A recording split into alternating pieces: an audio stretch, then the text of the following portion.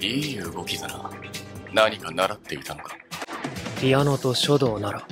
Let's get this shit. Let's get this shit. Let's get this shit. Let's top of the morning, top of the morning, top of the morning, top of the morning, top of the morning, top of the morning, top of the morning. What's good, y'all? Welcome back to another video. And I need to talk about Clash from the Elite. This one has a little sweetness to it.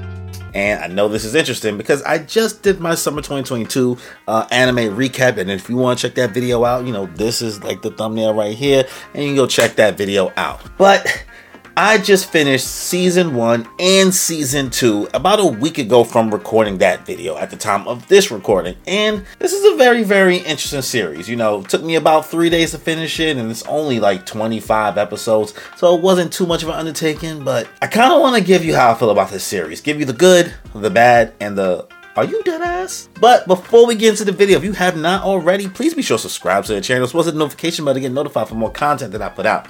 As well, if you end up enjoying the video, be sure to hit me with a like and leave a comment and let me know your thoughts on Clash from the Elite Season 1 and Season 2.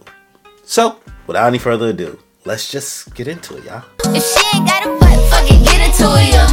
Alright, so here we are. We're talking about Clash from the Elite, Season 1 and Season 2. And I'm going to let you know right now, I'm not going to really be giving any spoilers. There is one part of this video where I plan on giving spoilers, and I will give you a notification before there. But I don't know how I feel about this series. I guess I'll give you my rating on the series ahead of time before I give the quick recap. But this anime is a strong 5, maybe a light 6. Damn, boy. It's like mid, but like not a disrespectful mid, but like a mid that you aren't mad you watch, but you wouldn't tell anyone else to watch. So if you're looking for a video in which I'm praising this series in its entirety, or completely shitting on it in its entirety, this video is neither one for you, honestly. I'm kind of just in the middle of the road.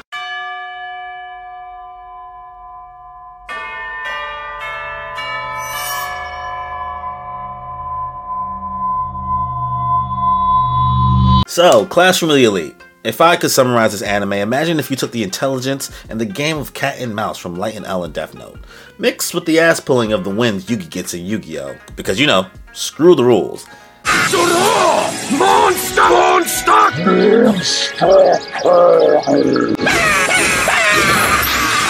Some unnecessary fan service, the setting of Kaguya-sama Love is War, but nowhere near as fun and interesting, and a main character that is harder to read than Kanye West at a... You know what? Actually, I don't have a punchline there. I'm just going to stop right there. You know where this is probably going to go. Sensational. So, we are introduced to our main protagonist, who, for the life of me, I have a hard time saying his name, and I actually forgot a lot of times while watching the series. His name is Kiyotaka Ayanokoji, who is supposed to be an absolute, I guess, genius or strategist or something. He's just nice at everything, but is completely emotionless and sees everyone as tools, but not in a malicious way. He really don't care about nothing, man. Like, he's the antithesis of unfazed, unbothered, and also kind of unseen. Where are you? Check the fucking music room. Ayanokoji is this character who's basically a mastermind, but takes up no space in the room usually, so no one realizes they're being manipulated, and if they do realize, they think it's from someone else in the class and not him. And when they do realize it's him, it's because he wants them to know it's him. Huh? Who would have thought? Not me. The plot of the series is weird, but cool. It's set in this school in the near future in Japan that has like a 100% graduation rate, and all the students end up with a job or in college, like after graduating. So it's inevitable. You are on the road to success. But it's like a school where the kids, you know, kind of live on campus, you know, dorm there. And there's a point system that determines if you're like in class D, which is the worst class, and class A, which is, you know, the best class in your grade. And there are many tests, quizzes, challenges, and exchanges that can be made to raise your individual points or your class's points, depending on what the student values more. So if you have a high rank class, you get more perks and, you know, get treated better. Whereas class D gets treated like peasants and have to earn their way up because, you know, capitalism, am I right? No drinks for me, thanks. Bullshit. Also, if you went to college, I don't know if you remember having a meal plan or points, you know, that you got each semester or weekly or however your shit was set up. But imagine that here. And these points in the school can buy anything or be exchanged for anything. And when I say anything, I mean anything. Food, clothes, games, a high score on your test, a transfer to a better class. You know, season 3 of Made in Abyss being made immediately, which, you know, I know there's probably not enough content, but whatever. But you know how your points refill usually? In this school, if your class and or yourself does shitty in grades, expelled, or behavior, they will put you in the negative and you end up not getting your refill for the month. Which means, boy, it is going to be struggle city for you because you're going to have no money. You can't buy nothing. They do have options that they have like for the freebies. So like you can get like basically the garbage. So, you know, there's that. So essentially, this is the reluctant journey of Ayano Koji to Class A from Class D, which he put himself in on purpose because he just wants the soft life and scored a 50 on all his exams on purpose when entering the school so that he can be put in this situation. So I won't keep this video going on long, but I'll list out quickly the good, the bad, and the are you dead ass about this series.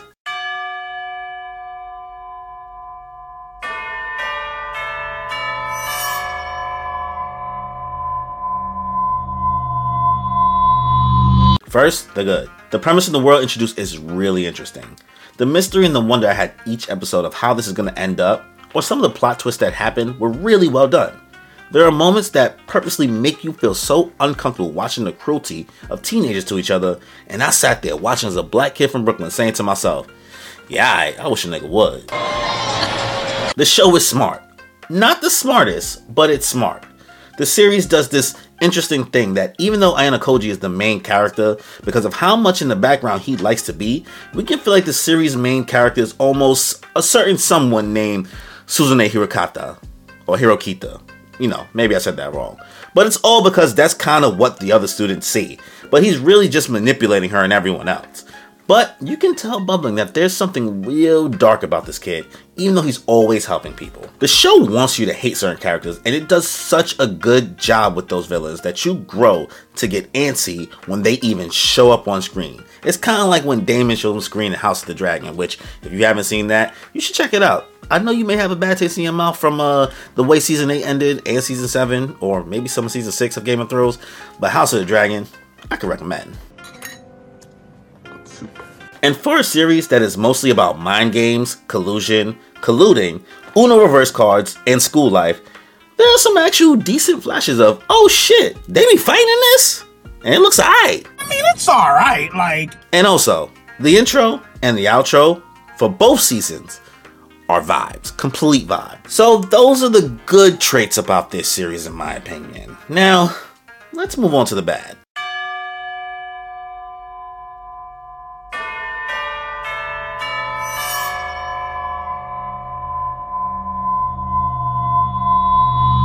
So, of the 25 episodes that compile season 1 and 2, only about 15 of those episodes I enjoyed.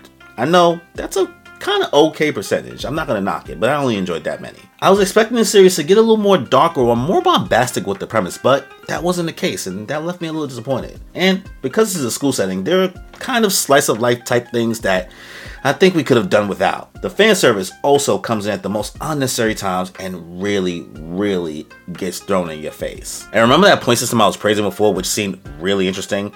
It never truthfully makes me feel like there's any real consequence for being broke on this campus, because it seems no one ever had issues eating or paying for stuff, even the dumb students, or, you know, what you would call the Class D dumb students. Also, the harem style of almost every girl being into or just listening to everything Ayano Koji says or tells them to do can be a little annoying, especially when those characters are very uninteresting. At least until they reach the final stretch of season 2, which takes a long time to get to that point. And speaking of the characters, mostly all the characters suck and are pretty uninteresting besides like 4 of the like 20 plus of them. It's almost like they make everyone else dumber just to make Ayano Koji look smarter, and it can be a little exhausting because I always knew, well, this is always going part of his plan, I guess, whatever, you know, conflict was showing up on the screen. This series spends a lot more time telling you after the fact how things were done or planned out, but there isn't really a single hint or anything laid out, you know, in the show of these crumbs. It's like not even a show or a tell. Like, you know how in class it'd be like show your work? It's kind of like the anime said, nah, fuck that, here's the answer. Which leads me to our final part. Are you dead ass?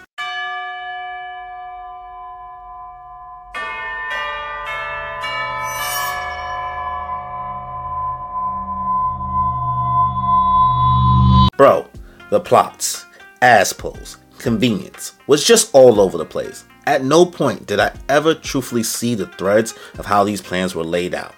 It's like the series wanted to be smart so bad every time the haha, but this was my plan all along moments comes. I was never left like with a wow, this is impressive. I was always like, bruh, what the fuck, how? Next up, the teachers. I get it. This school is all about teaching these students how to be elite. You know, classroom with the elite. And succeed in the real world. So they maneuver very dog eat dog, and the teachers are hands off. But there are moments where the students are trying to like hide their less favorable behavior in fear of getting expelled. And then moments where the teachers seem to not give an absolute fuck of what's going on. So it's like, why do any of us care what happens when the teachers find out versus if they don't see? It really just makes no difference. The teachers are of no consequence here. Like, where are the adults? Next, are you dead ass moment? Suzune Haruhita. Insufferable. The poor man's Kaguya-sama. We spend so much time with this girl thinking we're going to see her evolve these first 2 seasons. And she's just rude, obnoxious, antisocial, and act like her shit don't stink, all in the hopes of a Oni-san, who's like, you know, the student council president, and will acknowledge her one day. Why do we spend so much time with this girl where there eventually ends up being a more interesting female character to follow later? And the last Are You Deadass is where the spoiler alert comes in. Episode 12 of season 2.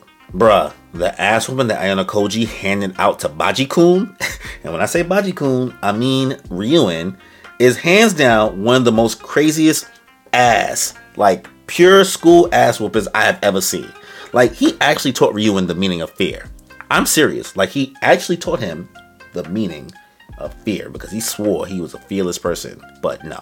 Like, he beat the dog shit out of this kid and didn't get suspended. No nothing. There was no repercussions. Granted, it was warranted because Ryuen abuses and assaults women regularly and finally fucked around and found out with the wrong nigga. But sheesh, bro. Like, I don't know how neither one of these kids is arrested or don't have charges pressed on them. But watch that fight if you don't plan on watching the series. It's actually pretty interesting. The animation style is kind of interesting looking. I don't know if it's a CGI that's off, but I don't know.